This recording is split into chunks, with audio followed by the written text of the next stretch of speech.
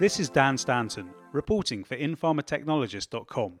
It seems that single-use bioreactors are leading the way, and Europe is ahead of America in the uptake of new biotechnology systems. I visited ATMI's production facility in Hoegaarden, Belgium, where I spoke to Eric Isberg, Global Product Manager of ATMI, who explained to me the trends in the bioprocessing market. Most companies are looking at single-use. I think that the stainless demand is down. So I think people are looking at single use for flexibility and space savings. And I think what happens is you have less product carryover, you have less cleaning concerns, and you have a faster turnaround so you can make more product.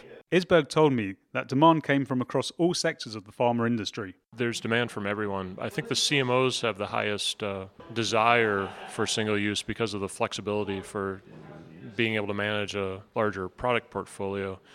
But the big pharmaceutical companies, I think, have a lot of the money and a lot of the resources to implement. So I think we're seeing demand from them as well. I also spoke to ATMI Global Sales Director, Roel Godin, who told me that global demand was still coming from traditional regions. I think the market is still growing quite substantially in North America as well as in Western Europe.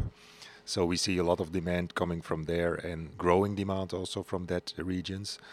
But coming economies like India, China, Brazil, they are really picking up now. This was echoed by Isberg, who described Europe as being ahead of the US in adapting bioprocessing technology. Our greatest demands still are in Europe and the US. And if anything, Europe is ahead of the US in terms of innovation and single use. I can say that pretty confidently. A lot of the products that are being produced here in Europe are innovative.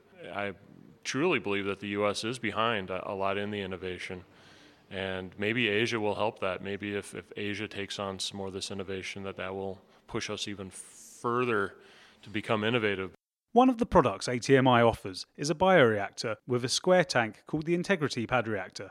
Isberg used this example to demonstrate his point. The square tank was very difficult to clean in the stainless version, so when you're doing traditional stainless processing.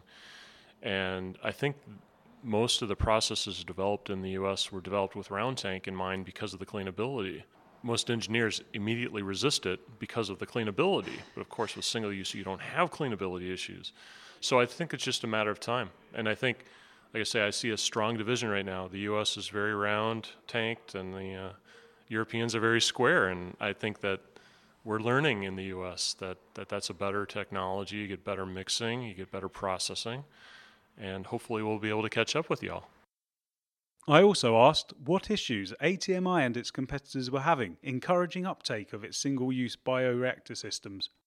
One of the biggest issues is compatibility between different brands of single use. There's the issue that if you buy brand A and then you want to interface it with brand B, there's no good way to connect the two. What I see in the next 2 years is that the multiple use aseptic single use connectivity devices are going to come out on the market.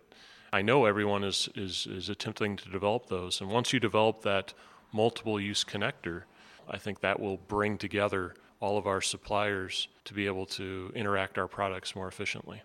Finally, Isberg told me that ATMI had a couple of new pieces of technology in the pipeline.